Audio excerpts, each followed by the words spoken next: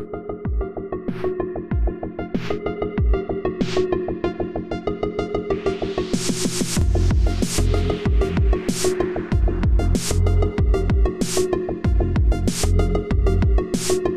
everybody, welcome to the Exit Podcast. This is Dr. Bennett. I'm joined here by Tiffany Langford. Tiffany grew up in the Mormon colonies in northern Mexico during the drug war, which began in 2006 and is ongoing today.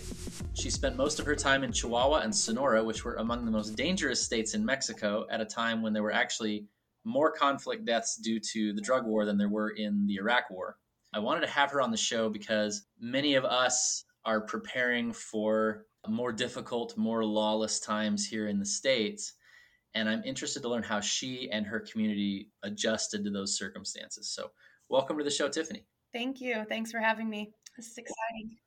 Great to have you. So first of all, a lot of our audience may be surprised to hear that there are Mormon colonies in northern Mexico.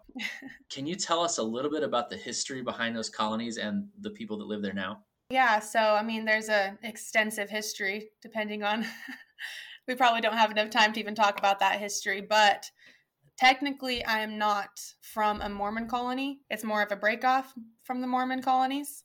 So there's a Mormon colony in Chihuahua that we lived. I was born about 40 minutes away from that in an American town there. And then in Sonora, where my dad was from, which is where I actually grew up more, we were actually an hour away from an old Mormon colony that is there's nobody there anymore. There's like one house left, my great-great-grandpa's or something. So there's these two colonies, and we live on the outskirts of those colonies. But yeah, so I guess the Mormons went down there after they couldn't practice polygamy up in the States anymore. So a lot of them were sent down there to keep the principle alive, I guess. And then at one point, it became illegal to live it there as well. I guess in the church, they stopped practicing it there as well. So yeah, my grandparents kept on living it. And so that's where I come from. But there's still a Mormon colony there in Dublin, and they have a church, and they actually have a temple there in Colonial Juarez. Yeah. I think it's the smallest temple in the world. That's what I've heard, unless they built a smaller one since. But it's, yeah, so they have a temple there, and they definitely have a church there and missionaries and stuff, but it's not too big. So you grew up in a separatist group, or were you also connected to the mainstream church? I understand it's a little bit hazy, the lines. Yeah, so I'm in the LDS church right now, but I wasn't baptized until 2014. I got baptized, and my family one at a time joined the church, and we're still all not part of the church. But so I grew up, I know there's a lot of, I don't know how much you know about the fundamentalist or the polygamous groups. There's a lot of them in the States. There's a lot in Mexico as well. Or a couple in Mexico. So my mom was from, she's actually a LeBaron. So she came from the LeBaron group there it's actually Colonial LeBaron is where I was born at my grandma's house. So that's a big community. They've really integrated with the locals there as well. So it's grown, and it's not just like our little family town anymore. It's pretty big. So she was from there. So I'm part LeBaron, and my dad's a Langford, and he actually grew up. His grandparents moved down to Mexico completely separate from the LeBaron people, and they moved to a completely different state, and they moved way more out in the middle of nowhere in the Sonora Mountains. We have a couple of local towns there, like hour away from us, but it's kind of just in the middle of nowhere, and we have a little ranch there. We just grew up in the middle of mountains. It was such a cool life for kids. We loved it. But yeah, so he grew up there. And then at one point, my mom's family and my dad's family ran into each other somewhere along the way. And there were a lot of different marriages between both my grandparents' kids. And so the Langford and LeBarons are kind of interconnected really well because of that. But so yeah, it was like two polygamous towns kind of, but that's the difference is like my dad's town, I never grew up in a group. I wasn't in a priesthood work or in a church at all. We were just like independents, but we didn't practice the priesthood. Nobody had the priesthood. We kind of had our own Sunday schools at our houses. We would sing hymns with my grandma, and we grew up, knowing the gospel, reading the Book of Mormon. But then when we came to the States, my mom would take us to church. So we went to the LDS church most of our lives. Oh, okay. So Sunday, if you were going to church, you were going to the mainstream church. Yeah. Mm-hmm. Okay. Yeah, Interesting. like I grew up feeling like I was a Mormon, and when I actually got baptized, I was like, well, it didn't feel like a lot was going to change to me because like we went to seminary, we went to the treks, we loved the church, so Yeah. yeah, we did grow So up in a different society. yeah, was your dad polygamist? So not everybody in the town lives polygamy. There's actually a very few people who live it or who even Yeah. have lived it. My dad, um, he did live it for a while, but it didn't end up working out, and I was a kid when that happened, so Oh, okay. it was only about a year. Is that sort of just fading away as less and less people do it, or I don't think it's not really fading away. It just was never like it was something we were taught that was true, and I guess we were taught that it never should have stopped being lived in the church. That's Hmm. what a lot of the groups believe is that it should have continued being practiced. But we also, But it didn't need to be universal? Is that the thinking? well, basically, I guess I was taught that you're supposed to know and have a revelation, or just you know that you're supposed to live it. I Got don't it. believe that. Yeah, we weren't taught that everybody just lives it on a whim. So it's Got more of a serious thing that people live if they feel inspired to. And I guess a lot of people don't always feel inspired to do it. it. Yeah, I mean, like, because from what I understand, the FLDS church, the Warren Jeffs group in like Colorado City, one of the problems that they have socially is all of the men are expected to do that, which means that there's not enough women to go around, which means they end up kind of expelling a lot of the young men to like make room. Yeah. So it's Hmm. probably much more of a sustainable situation if it's like, here and there people doing it. Oh, yeah. So much more. We definitely, there's some weird stuff going on in that group that really sketchy. Yeah, yeah, So, yeah, there's only a couple people out of the hundreds who live there who have actually lived polygamy. So, yeah. Do you have like a sense of, I know you said that you sort of grew up more or less Mormon, like were there cultural differences between the groups or like doctrinal differences? Like was the Langford group substantially different from the LeBaron group, or were they pretty much just kind of relatively doing the same thing? yeah, they were relatively doing the same thing. Besides, no, they actually were different. Never mind. Like my dad's family, it's a funny joke. We tease about it in my family because it's not as bad as it used to be. And we tease my dad and my uncles because they all married LeBaron girls, Hmm. but yet they thought the LeBarons were priest crafters. They called them because they had started their own church. So there was that little rift between them to where. But I'm like, well, you guys married them, so they tease about that they saved them from their cult. But no, the LeBarons, my grandpa and his brother. So his brother started the Church of the Firstborn, they called it, down in LeBaron. And I don't know how much you know about the LeBarons. They're a little bit infamous Go for ahead. some crazy things that happened a lot of years ago. It was like a Cain and Abel story, I guess. So Joel was the prophet of the church. And so they broke off from the church, were just living polygamy, and then I guess at some point they decided to make their own church. Sorry. Yeah. They started their own church, and like my grandpa was the patriarch, and they had their own thing going on. And then their younger brother, whose name was Ervil, he decided that he wanted to be the leader and he wasn't getting what he wanted. And so he went crazy and he decided to kill his brother. And so he had his brother killed. And so he was the prophet of the church that was killed. And he actually later on had my grandpa run off the road as well. It became this Wow. they call them the Ervilites. It was really sad. My mom kind of grew up in that situation to where she was always running, always hiding, she felt like, from the Ervilites, they called them, because they were trying to kill. And my mom was the daughter of the main guy of the church who wasn't killed yet. And so my grandpa died when she was 14.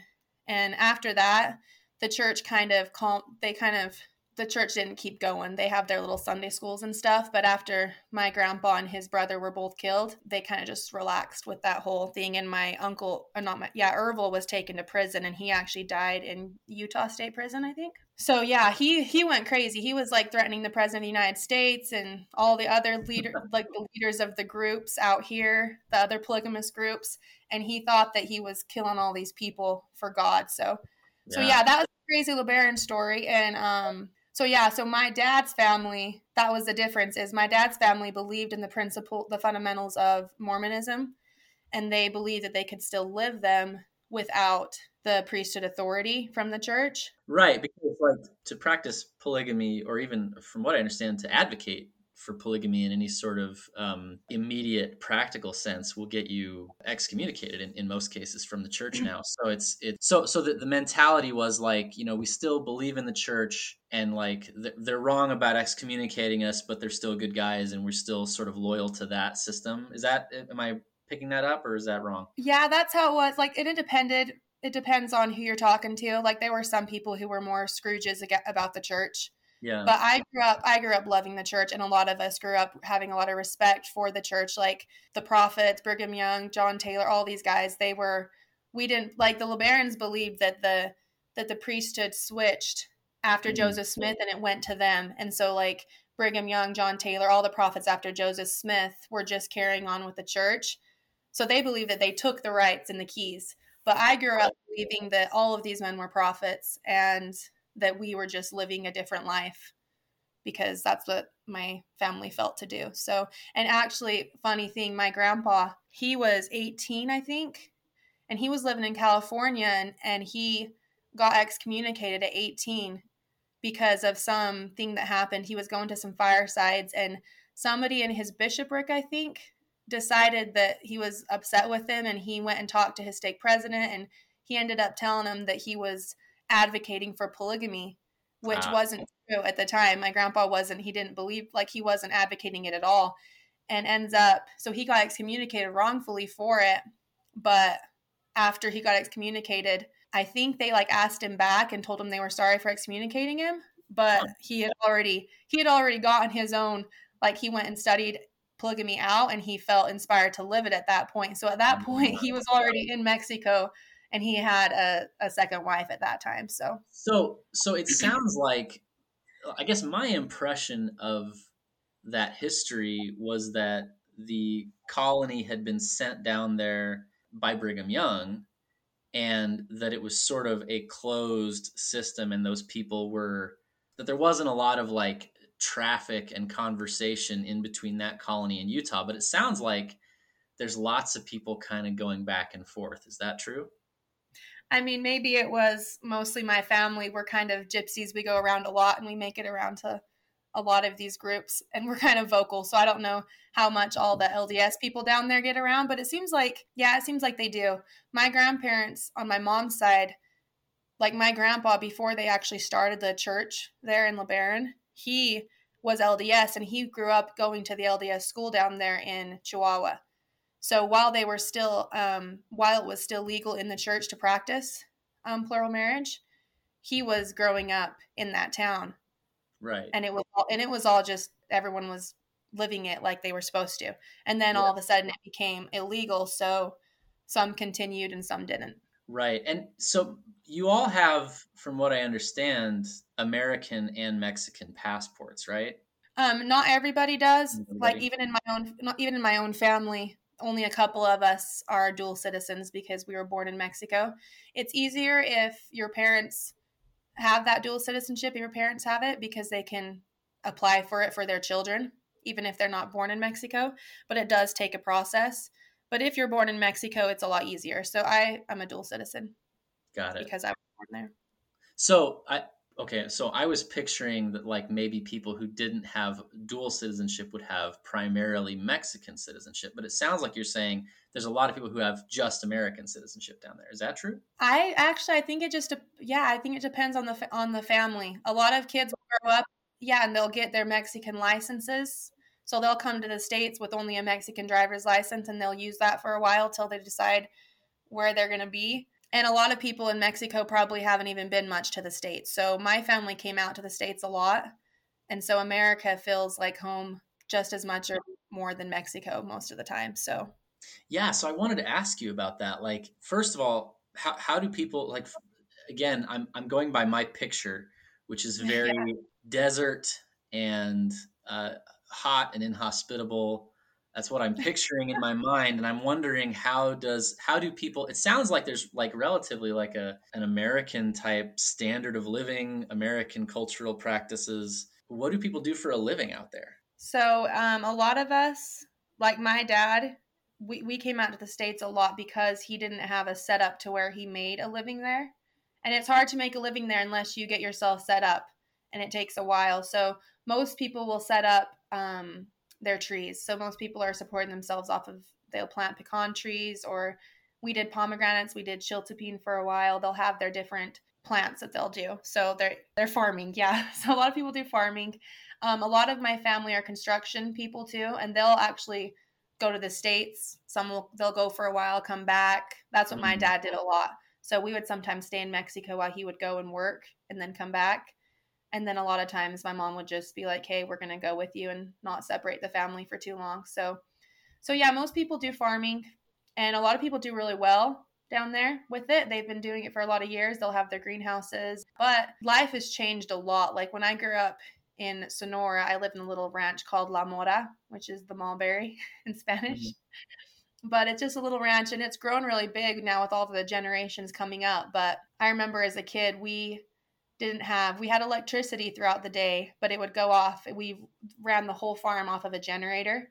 And so Oh, it would go off at 5 o'clock, and we wouldn't have lights. And so we would get our kerosene lamps out and our candles. And it was just a different lifestyle. All the kids on the farm, we would go and play at the river and build huts and play cowboys and Indians and teepees. It was the life. We lived right next to a river. We would milk cows every morning and work on the farm. It was a good life. But it's changed a lot. Like we have internet there, we have phones, we have electricity all day now and all night. We have AC. Like things have changed a lot. So we definitely are living the high life. It feels like in Mexico compared to a lot of the locals in the towns. Like we've brought America. A lot of people say yeah. we brought Babylon back to our sanctuary. Well, what's your take on that? Do you feel like they brought Babylon back? Well, yeah, in a lot of ways, we brought our movies and our internet and our music, and it's just the modern generation it's a whole different ball game than what I grew up in to see, just with social media and with phones. But it's still a fun place for kids. We grew up going to school in a little brick schoolhouse, a 2-bedroom schoolhouse. My grandma taught, and then we had a Spanish teacher. Wow. And yeah, it was a pretty simple life. I remember coming out to the States, and I would be out here for a couple weeks, and it was so fun because we had tons of friends in all the different groups, and then just in church, and we would make friends really fast wherever we went because we were only there for a little while and then we'd leave. But I remember feeling like the rush of this life out here was so different that I only could handle it for so long. And it was like, oh, I need to go home. I need to go all the way to Mexico just so I can regroup and find myself again, find my peace. But I finally decided to figure out how to do that out Yeah. here. So you ran it from a generator. So like, would he go get like a gas tank and fill it up, or how did you power the generator? I don't know. I was a kid at the time. Oh, okay, So yeah, fair enough. probably was gas, but it ran like we had like two of them, I think, and it would run like 4 houses on this side of the farm, and then the other one would run this side. So yeah, Wow. it was a simple life, but Yeah, so that's very appealing to me and to a lot of people, that kind of lifestyle. Going without AC in those circumstances would be pretty tough. How did you guys handle that? so we had fans in a lot of our bedrooms. I remember there were some summers, and this was when I was a teenager, so we still didn't have like we don't have most people don't have AC systems like they do here. They'll have like the little coolers that they put on the wall, the AC units. So we have those now, but I remember it was in the summers, me and my sister would go to bed, and we would just lay on top of our sheets, and we would sleep in our shorts and turn our fan on and spray bottles above us because it was so hot. And this is even like we're not we're not in Cancun, like where it's really muggy. Yeah. So it's not that type of weather. It's more of a dry heat, but it was still hot. So we had these things called swamp coolers. I don't know if you know what those are. Sure. Yeah. Yeah, so that's what we grew up in most of the time, and it cooled off our house pretty good, but Yeah. it made Okay. our Force well. Yeah, you weren't entirely without, because man, that would just be brutal to, especially in the heat of the day.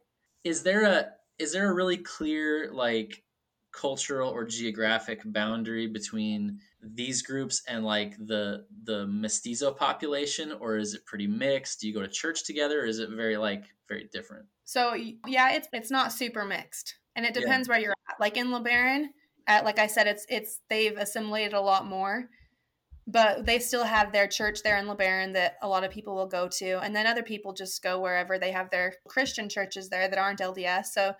So in La Mora, where we lived, we didn't have a church, so we yeah, just did church at our house. Our parents would teach us, or our grandparents would get together, and we'd do Sunday school. So I think they have like their Catholic churches up there at the in the towns. But yeah, we don't go to church together usually, but we have a lot of the people from the towns who have been working for our family on their ranches, and our family actually have brought a lot of progress to those towns because of coming down there and starting on their farms and having so much work that these people, because a lot of our families now they'll have the men who will work out in the fields and on their houses and building stuff for them in their ranches, yeah. and they've been working for them for years. Like they've become part of the family is what it feels Sure. like. And then they have their women, their daughters or their moms who will come and actually help around our houses, and they'll get paid way more than they ever did for doing anything else. And so it's actually really Sure. blessed, those communities. So a lot of them have become really close to the locals there, and it just Yeah. depends on who they are. But like when we had our funerals down there recently, like one of our first big funerals, my cousin and my uncle both passed away in a plane crash a couple years ago, and they had like it was a massive funeral. They had and so many people came from town because they just loved these men. So there's a lot of love and friendship between the towns there. Yeah. So part of the reason why I asked that is like, as things started to get out of hand in terms of the violence and the drug war, um, you were pretty young when all that got started, but can you remember anything about what it was like before? Did anything change for you personally? Did you see adults like responding to the change, or was it a clear change? A change like with the people, like how we were treated. Well, either that or like, well, we don't go outside after dark anymore, or you know what I'm saying, like adjusting to a different risk environment. Yeah, so it depends on where you're at. So like I grew up in La Mora in Sonora on our ranch, and we like my mom always wanted us to be safe. We didn't go up to town by ourselves. We didn't go up there to party very much, which my parents were really strict. A lot of the youth could go to the dances up there, and they socialized with the locals up there. Yeah. But we still we were pretty free there though. Like it was just our ranch, and we didn't wander around at dark by ourselves in the middle of the night, but we could walk from one side of the farm to the other Hmm. and be completely fine as long as we didn't get bit by a rattlesnake or something on the way, you Sure. know? So so it was pretty safe there in LeBaron in Chihuahua, where they dealt with mafia a lot more. They dealt with the drug war because Hmm. they're a way bigger place as well. So I remember growing up there, and we were always a little bit more careful, but it was never a real big concern. Like there were soldiers there a lot, and Mm. we would just always be careful. We would always try to have men with us when we went places, just because we were blonde girls in Mexico, you know. Yeah. So after, so I was about 18, I think, or 19 when our first big run-in with the mafia happened, and that was in Chihuahua when my cousin, he was 16, he got kidnapped by the mafia, and they ended up, surprisingly, it was a miracle. We had like prayers and fasts going on over the whole world where we had our family, but he was let go. They let him go, and they didn't hurt him. So it was a miracle. And after that, though, his older brother started being a little bit more outspoken in politics in Mm. Mexico, and they didn't like it. And so they went in and they took him out of his house in the middle of the night. And his friend jumped over the wall and tried to come and help him. And you've probably, I don't know if you've heard all this, but this was our first big run in with the mafia to where somebody actually died. Yeah. So he got killed along with his friend who came to help him, who just Wow. was there to help. He wasn't actually going to be attacked that night. But so that was our first run in. We had the kidnapping and then that murder where they killed both those guys. And so after that happened, everyone was a lot more careful. Yeah. I don't remember what year this was, but it's been probably 10 years at least or more, So maybe 12 years. with the kidnapping, do you know why he was released? Did they give a reason? I don't remember the reason. I think he was the child of one of my uncles who was one of the more well-to-do men of the town, and he was involved more with, I guess, the locals there. And I don't know if they had like a whole group of people go down to Chihuahua to protest, actually. That's probably so it was the first time in years, maybe in all of the years that the Americans had been down there, that they had actually stood up against these drug cartels and went to the government to ask for help, because for so long these things just happened to normal people all the time there living in Mexico, and nobody does anything about it. And Yeah. so our family decided to go, and they had a huge group of people along with a lot of local people there in Chihuahua or Mexico City, I think, where they went and they protested with their signs, and they went and talked to the leaders there. So they did make a big deal about it. And I don't know if they got scared or what happened, but they ended up letting this kid go. His name was Eric. And yeah, but then they killed his brother. So it was his older brother that they actually killed after that. And after that, my uncle, his dad, they were death threats after that. I didn't go to Mexico for, I think, 2 years after that to that part of Mexico because of what was happening. And there were death threats to a lot of just random people there who were more of the wealthy people. They would leave these black wreaths on their doors, and it was kind of a sketchy time to be down there. I was worried for all of our family there. So a lot of people came out to the States for a while just to bide their time.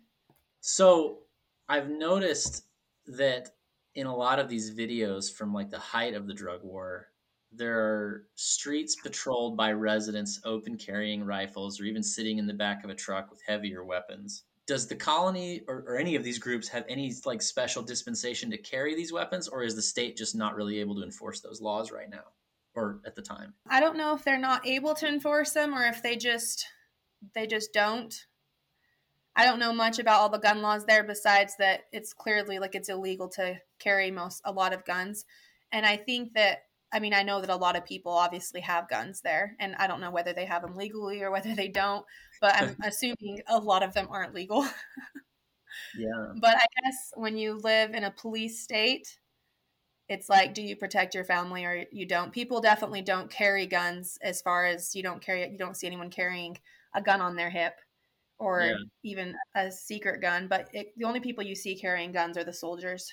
Okay. So the thinking, I guess, then is, maybe I'll go to jail, but I'm not gonna get shot or whatever. Like I'm gonna protect myself even if I have to go to jail, kind of thinking. Yeah, I think it's like a last resort thinking. Most guns, I think, stay at the homes where they're just like, like my idea growing up was just like, if the soldiers came in and tried to take us captive or tried to kill us all off, if something crazy happened like that, which we were never too worried about it, but if it happened, then we would have some guns to at least do our best to protect ourselves. But it's definitely not like out here, like I own guns here. You can take them to the shooting range. I can carry my gun if I want. So it definitely doesn't feel like that. You got to be careful. Did your maybe your father ever have a conversation with you about like you can't trust the police, or like, you know what I'm saying? Like those types of lines, or was that just not kind of on the radar? Oh yeah. Well, like I grew up when, whether it was like we had conversations about specifically about it or not, um, I grew up feeling like if I called, this is in Mexico, if I called the police or if I asked for someone to help me, you don't always know if they're going to help you or if they're going to hurt you. Right. And it was just like this mistrust I had because a lot of times things would happen to where the mafia will dress up as policemen. And so you'll think they're police, or maybe they are and they're just in bed with the mafia. So either way, it's like this lack of trust that we have for soldiers there, which is why a lot of people feel like they need to have a way to protect themselves against the government if that's what's happening.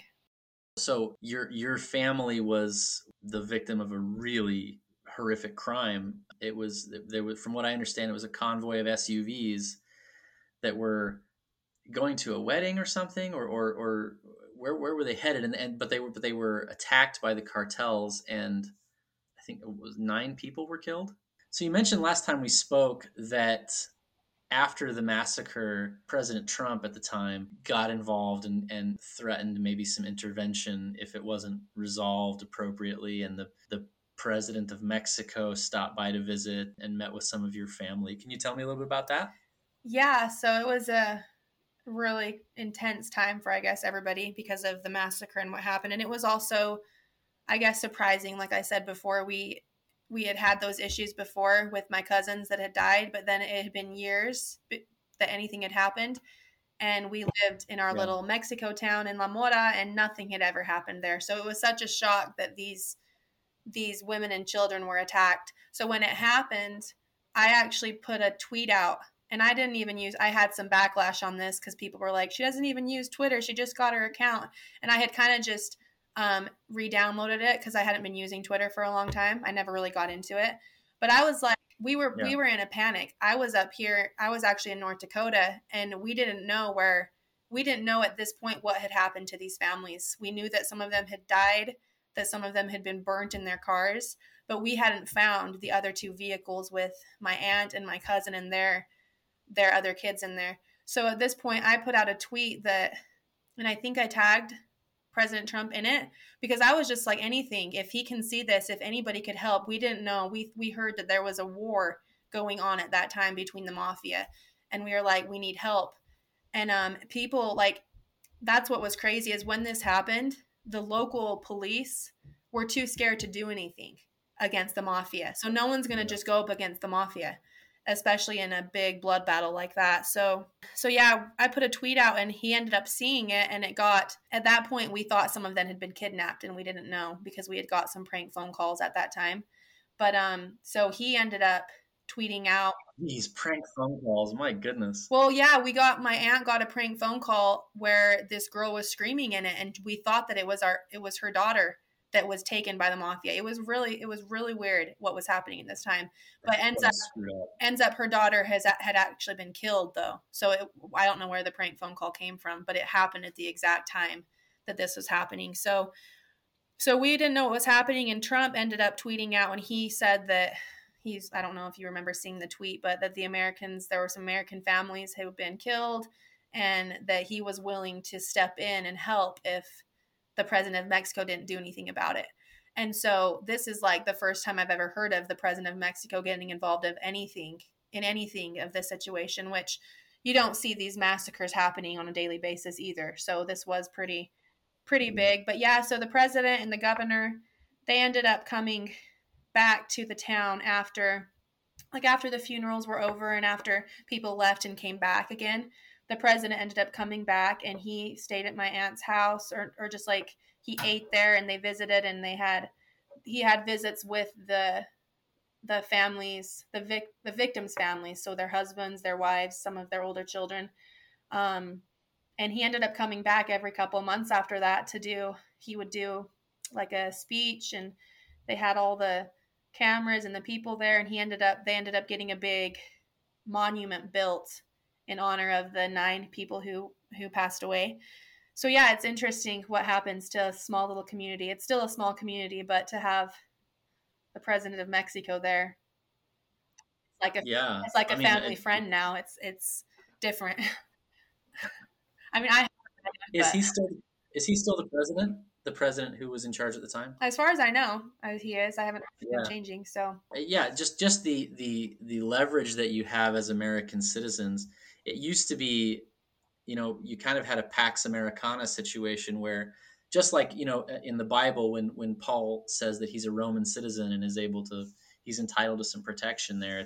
A similar thing is true of us, and I definitely felt that when I was in the Middle East. People treat Americans differently because they know that they'll be protected, and that American law enforcement will get involved if necessary. If something happens. Yeah, and I think that confidence is eroding. Like, I'm not sure that I would count on Biden to threaten the Mexican government if there was one. It's crazy how much it changed.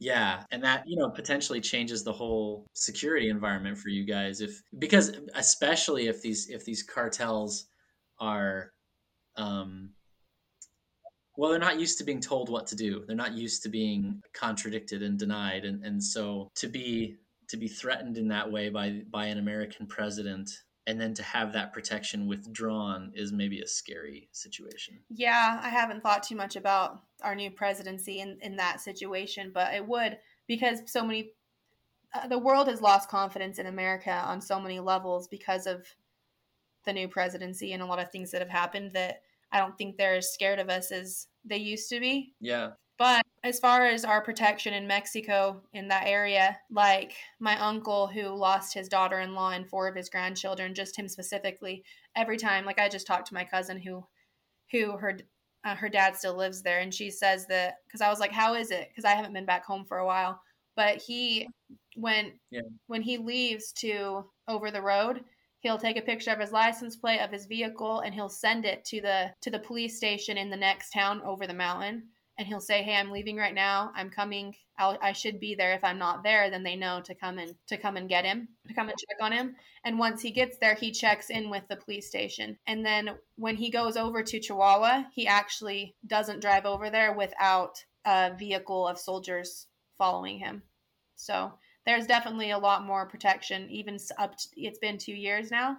This November, it's been 2 years since the massacre happened, and they're still, like, people are there now. They just had a big Thanksgiving. We have a 3-day Thanksgiving, which ends up being about a week long Thanksgiving every year. And so everyone went down for that, and they're still able to live their lives, but they're definitely cautious. Yeah. Well, that's good that they've got some protection now. That's awesome to hear. Yeah.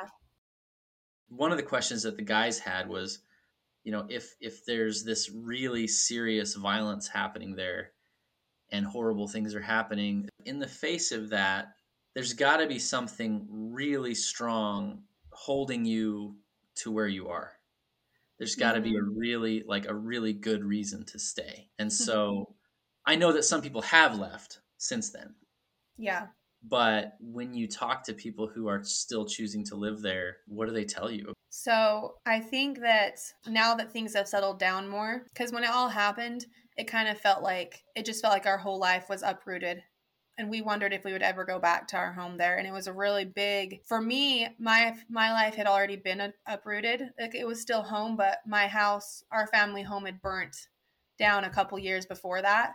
And so I was already uprooted from that place. Even if it was still home, we would go back, but it just felt different, But a lot of people had been living there so permanently for so long that to be uprooted felt like they didn't know where they belonged for a while. So people were really sweet out here in the States after the massacre, and they welcomed them in and rented their places to them, and they kind of started their own little community up here in Utah. But it's really ingrained in our communities, in both communities, in the LeBaron community and the Langford community, that our family came down to Mexico for a purpose. And a lot of it started out, they wanted a new place, kind of like you guys are wanting. They wanted a place to raise their kids outside from the, I guess, Babylon, as you could call it, where they're not constantly bombarded with with the world, where they could raise their kids in a more free way. They could grow up on a farm, and they could learn how to work and actually make good citizens out of them, good people out of them. So they wanted to teach them how they wanted. They wanted to have their own schools. So they didn't want to be our family from the start. Like, we were born into a family of freedom fighters. They wanted to be not controlled. And we believe in government. We believe in, like, the proper roles of government. At least I do. There's some people that are different, but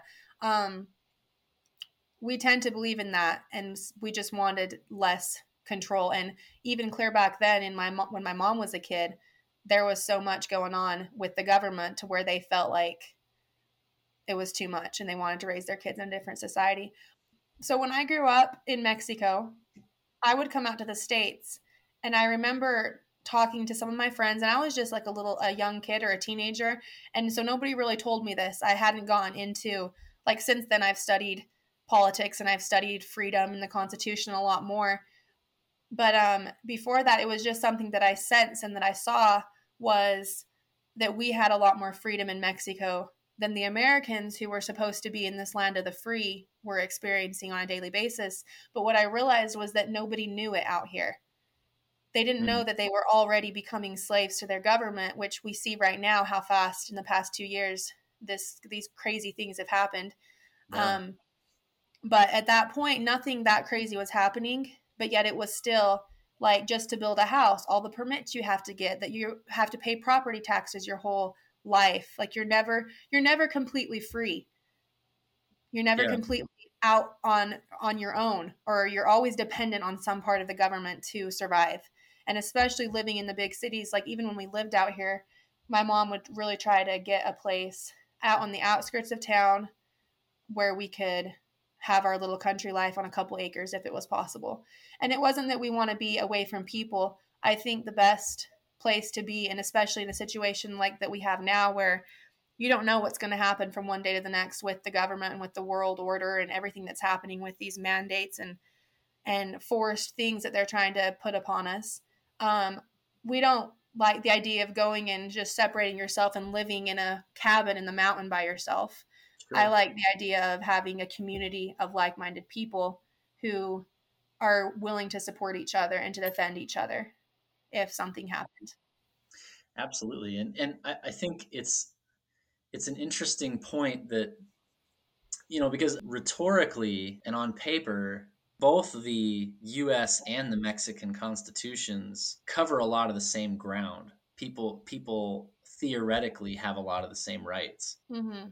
But in both cases, it's more of a question of what are you going to do when someone tells you don't have those rights anymore? Like Mm-hmm. what's, you can't just that piece of paper will not protect you. Mm-hmm.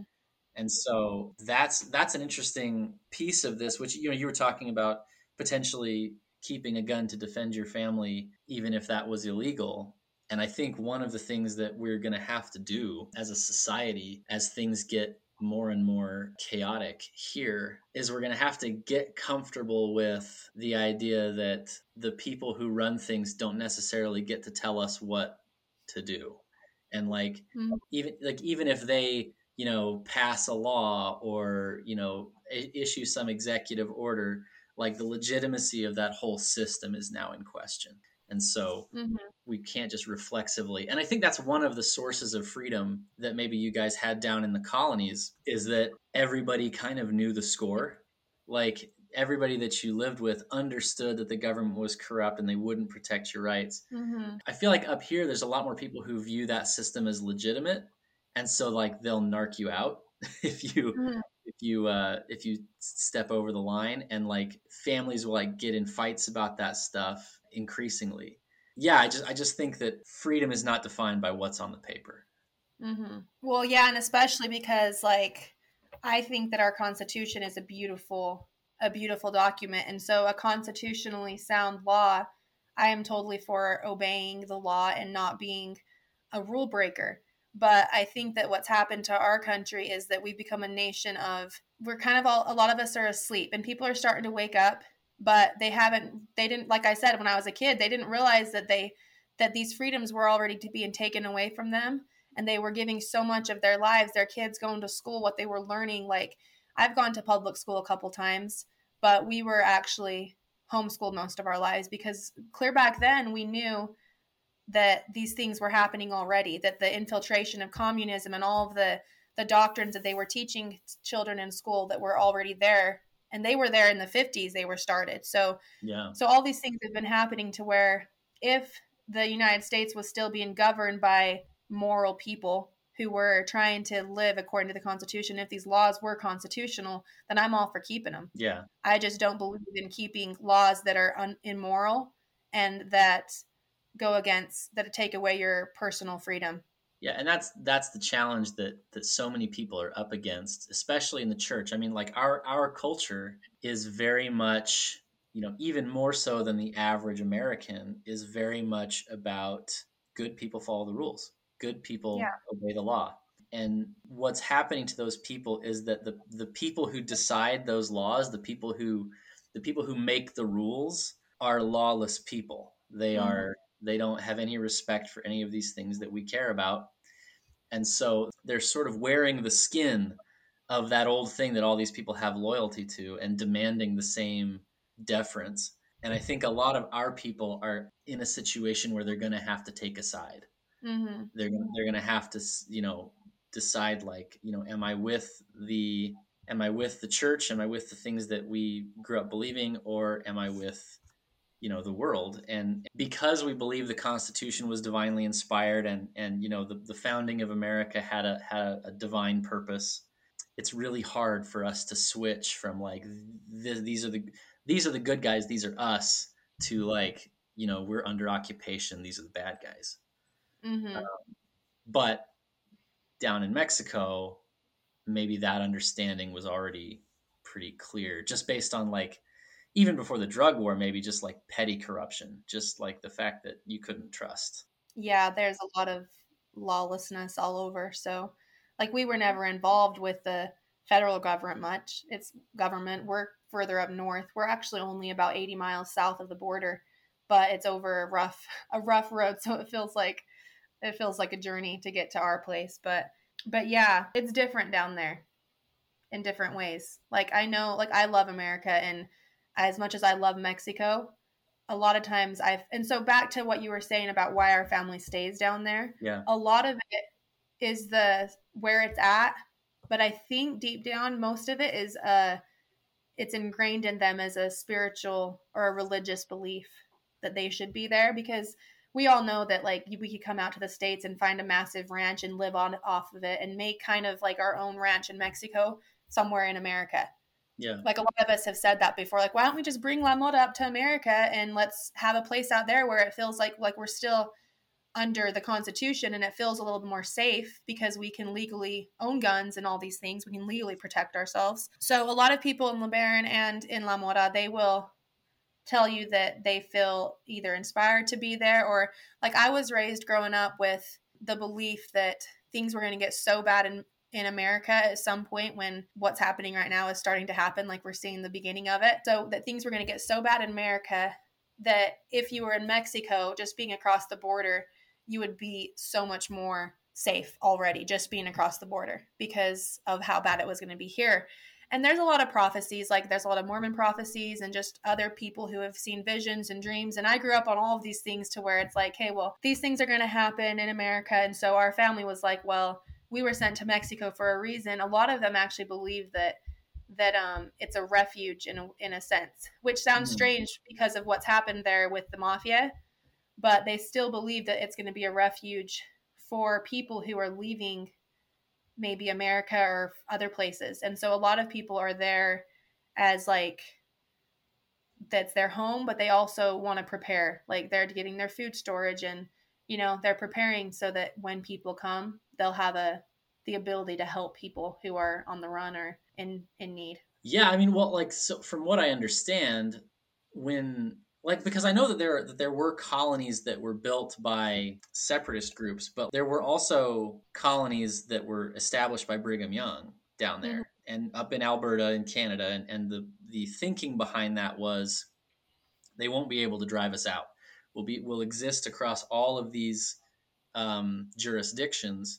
And I mean, it's kind of similar to what the FLDS guys do. They live around the four corners and they jump state lines when they need to get away from local law enforcement. But it's a similar mentality of, like, if we spread out across these jurisdictions, then we'll always have a place to be. And yeah, I mean, honestly, the freedom that I'm interested in personally is kind of a negative freedom. It's not like I don't want to live in this society like where there's lots of police and those police tell me what my rights are, which is kind of where we're at now. And, like, maybe we have more freedoms, like especially with owning guns than you guys do down in Mexico. But, like, down in Mexico, the police just aren't there. And there's a lot of freedom. There's a lot of freedom to that, right? Like, just to do what you want, and it's just not anybody's business. So what about you? Like, I know that you're in Utah now and that you've joined the mainstream church. Can you tell me a little bit about, like, what made that decision for you? Yeah, so I've always loved the church, like I said, and it was a really hard decision growing up believing in the fundamentals of the gospel. And like, I still believe in the fundamentals of the gospel. I didn't stop believing them just because I joined the church. It took me a Sure. long time. I prayed about getting baptized for years, and that's a whole other story. But I was living in North Dakota, actually, in a little tiny town there. My dad was doing construction up there, and my brothers are in the oil field for a while. So I was living up there, and I knew that it was something I needed to do. And I sometimes wonder why, because there's things going on, especially even right now with the whole world and the politics and how, I guess, controlled we are. But I have no control over that. And so I felt like I knew I needed to get baptized. And it really has changed my life just being in the church. And so I know that it was the right choice. I don't know what's going to happen in the future, but I love the church and my family loves the church and we support it. We've always been raised to believe that it's going to be like the reason why we didn't get baptized for so long was because we believed that they had stopped living certain things and they had lost, I guess, a lot of their authority, and that at some point it was going to be set in order. And so me getting baptized almost felt like I was giving up on that hope. Yeah. And on that, it was like I was giving up on everything that I believed in. And a lot of people actually feel that way about us getting baptized because all of us aren't in the church. Most of us aren't actually in our extended family. Yeah. But I feel like there's a reason for me to be here, whatever it is. So I'm sticking with the church. Well, I mean, also just the choice to live in Utah and not Mexico.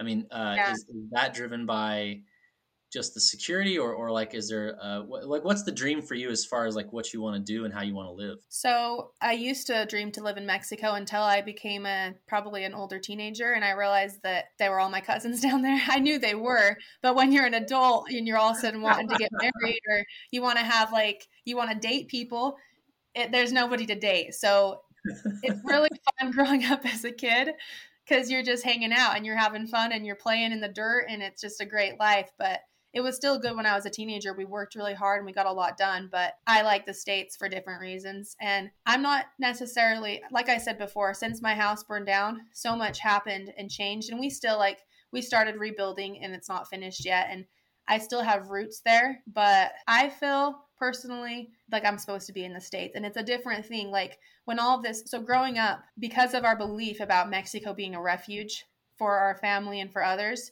every single time, like something would happen in the government to where it was like an economic crash a little bit, the whole family, like everybody would be like, it's happening. The banks are closing. We're going to Mexico.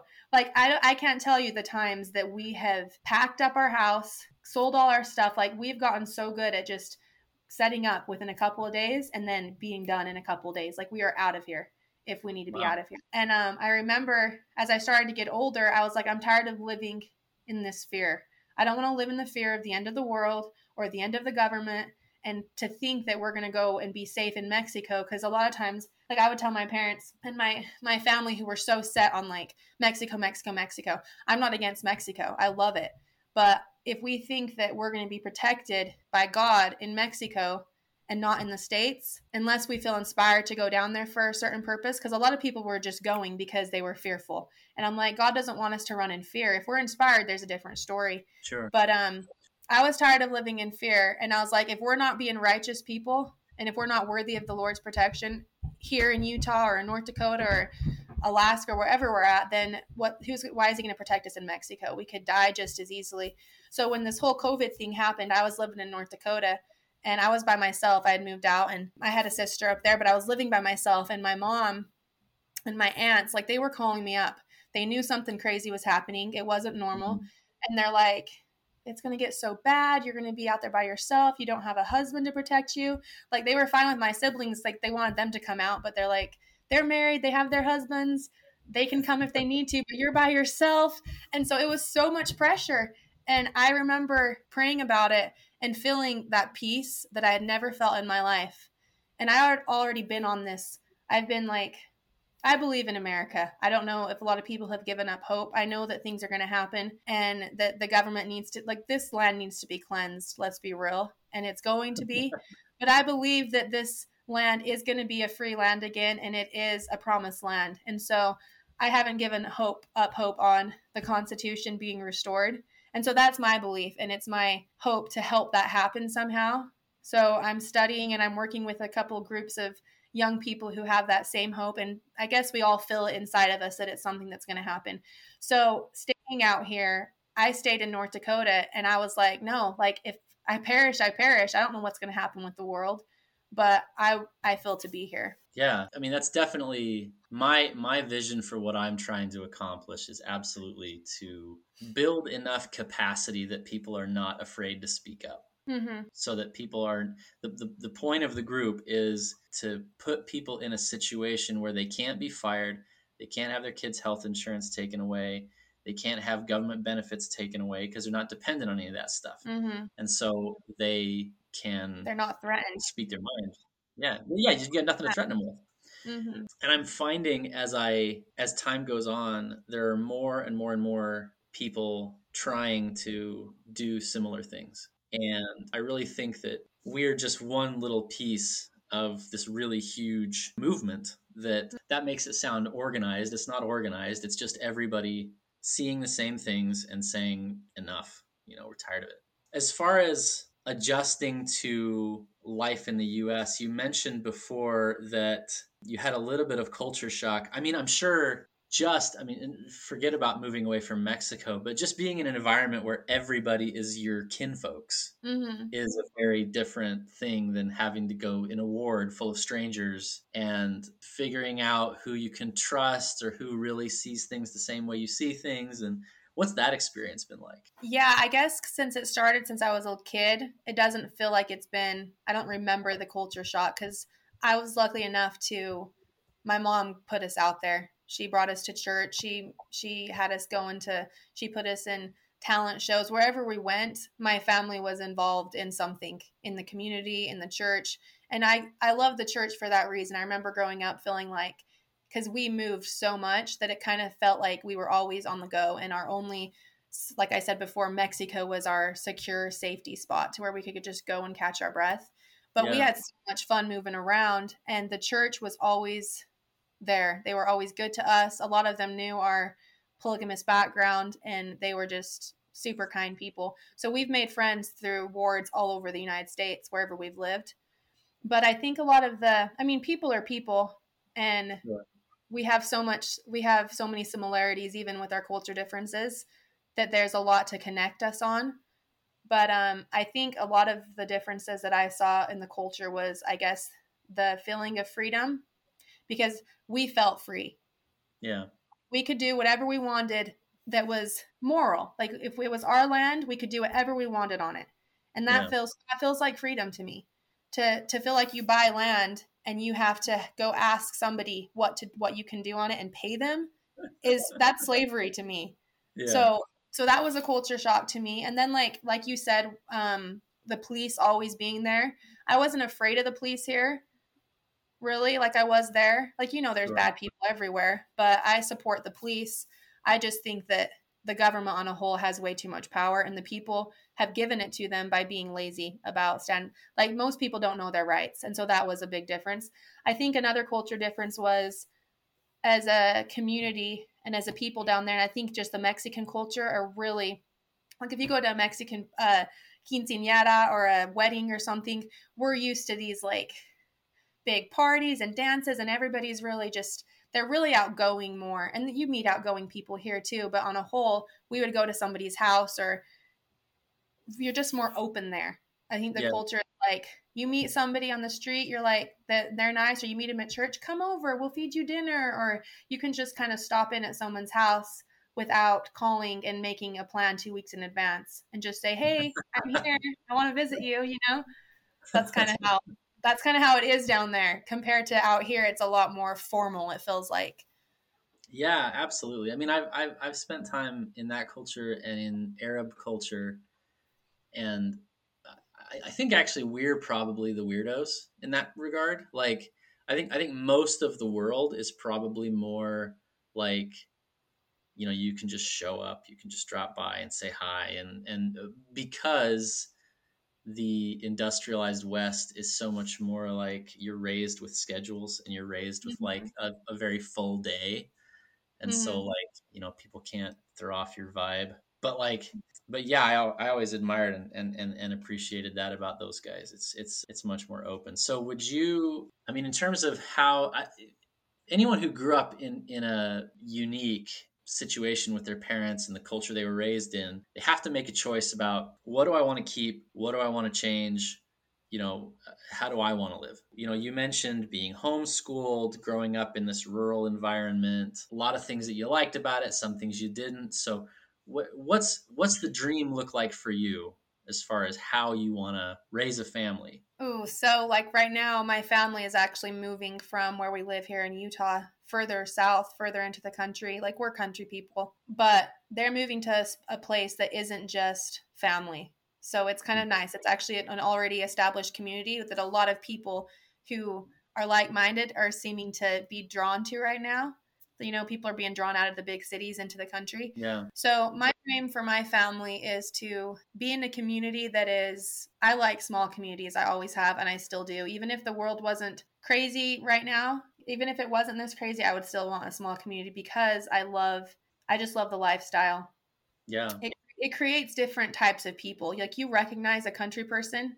I just call them country people, but you recognize a person, they stand out of the crowd when you get talking to people, not just because of the way they dress. I'm not into the way they dress, but it's just like the way that they think, the way that they act, their whole being feels different. Yeah. And I vibe with that a lot. So I want my kids to grow up knowing what it means to work hard and to not feel entitled, and to hopefully, get off of the TV and the social media. Not that it's not good for some things, but just to live life. I remember growing up with the best childhood. I don't know of any person who's had a funner childhood than I did. And we didn't always have everything perfect, but we lived it up and we used our imaginations. We didn't grow up on phones. We watched TV sometimes, but it was a privilege when we got to watch a movie.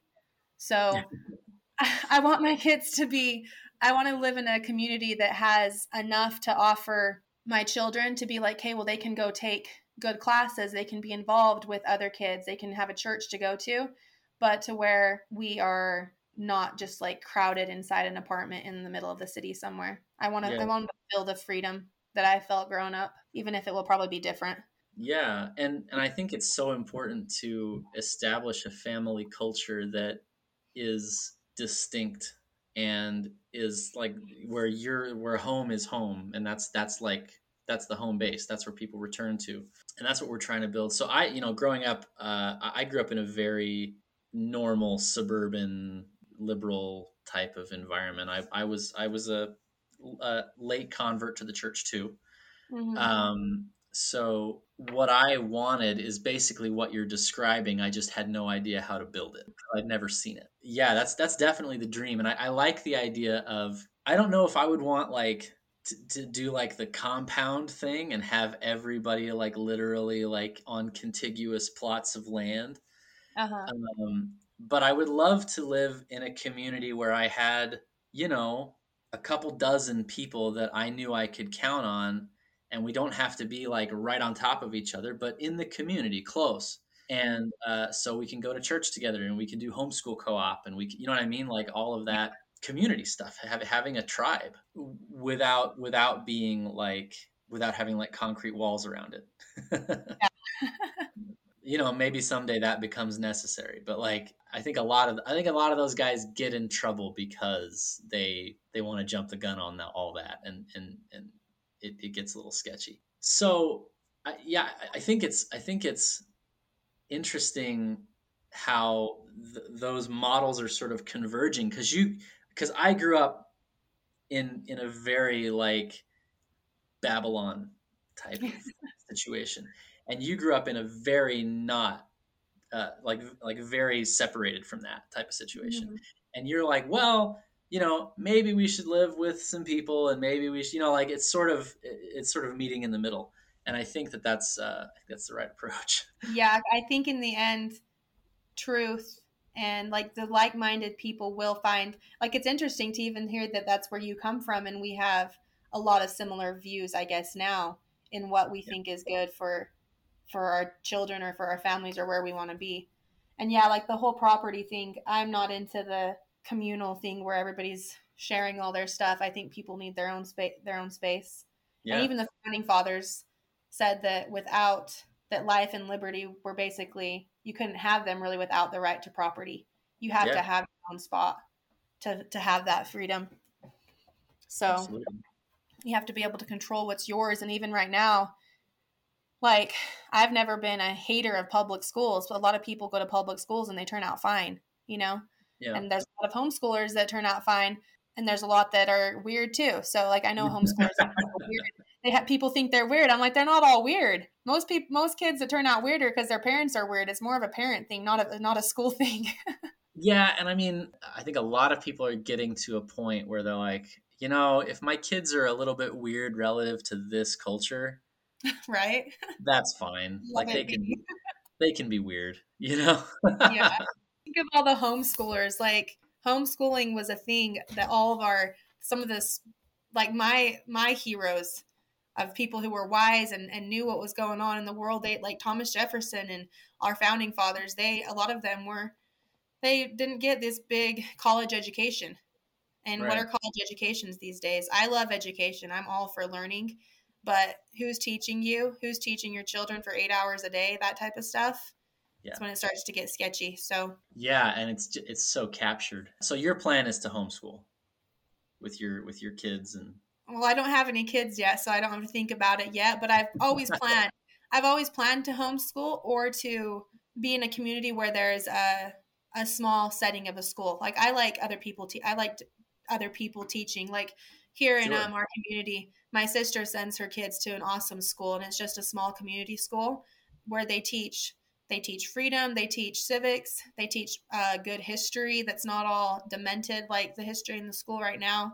They Yeah. teach about God, and they're pretty open that way. They teach all the music, all the arts. And so I'm like, I want my kids to have all of that. I want them to play sports. I love sports. And I was never actually in a school sport really, Yeah. but I played sports growing up my whole life with our community, and it's one of my favorite things. So I want my kids to have that. So I'm Yeah. not like, oh, I have to keep my kids home in my house teaching them every single day Right. till they're Right. out of school. I like using the community if it's a good one. Yeah, and that's I mean, it's so funny. Like so you can trace the collapse of the Roman Empire in Europe. This is a wild subject change, but I'm going to bring it back. Yeah. Um, you can trace the collapse of the Roman Empire in Europe because you can watch as the pottery goes from this really beautiful, finely manufactured thing, this product that it's all the same all over the empire, and then gradually, as the supply lines fail and people can no longer safely bring, like, all these pots apparently came from like one place in North Africa or something. Mm-hmm. And once those supply lines and trade routes became unsafe, that pottery became too expensive and people started to make their own, and it's like really crappy, like it's really Mm-hmm. bad pottery, and it's all different all over Europe. And you can watch, like, the Roman Empire is receding, and you can see that in the fossil record based on the pottery. And I think what we are kind of having to do now is to do that, but for like all of these cultural institutions. Like, Mm-hmm.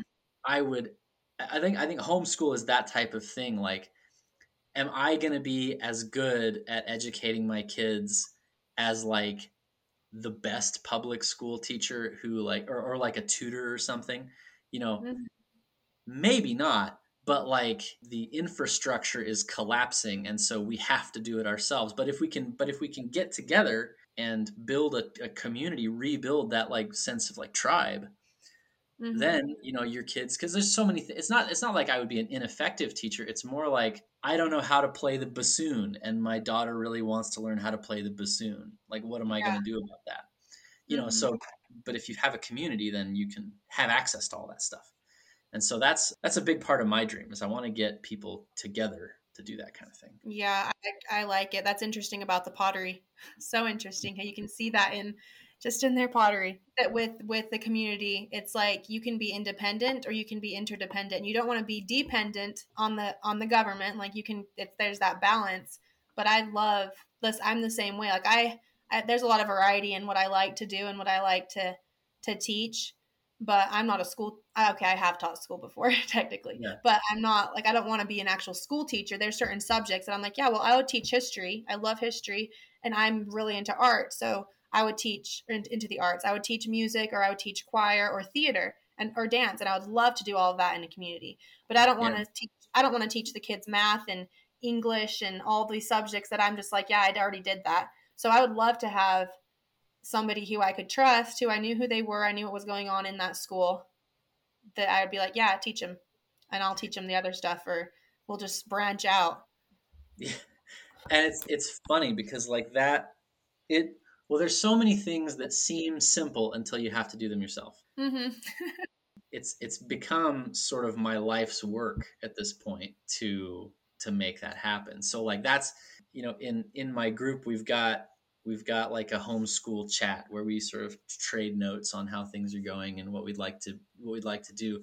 It's hard because we're all geographically separated, but are you homeschooling now? Yeah, we are. My oldest is 7, and so it's pretty basic, pretty straightforward to do. But yeah, I mean, in the next 5 years, I want to be living around people that I can do that with, and because, like, for one thing, kids are massively easier to deal with in groups. Like they just, so I mean, I can tell you, like when we just had our daughter, we were her whole social universe, and she wanted to play all the time. And now she's got this little army of little brothers to boss around and someone else to amuse her. And yeah, and when they've got friends over, they actually like kind of behave better. And so in order to, it's sort of in order to build that community, I have to like I have to like sell my house, and I have to like quit my job and figure, like there's so much that goes into what seems like a very simple thing, but it's really rewarding. I'm watching the sense of purpose in my house transform, like the way that we look at all these things, and it's really cool. Tiffany, thanks so much for coming on the show. If you want to learn more about what Tiffany's up to, you can follow her at Daughter of the Republic on Instagram. She also has an Etsy shop where she sells heatless silk curlers called Lish Locks, LISHLOCKS. If you want to learn more about the organization that we're building here at Exit, you can check us out at exitgroup.us. You can follow us at exit_org on Twitter. You can also get back episodes of the podcast on exitgroup.podbean.com. Tiffany, thanks so much for coming. Yeah, thank you so much for having me. This was fun.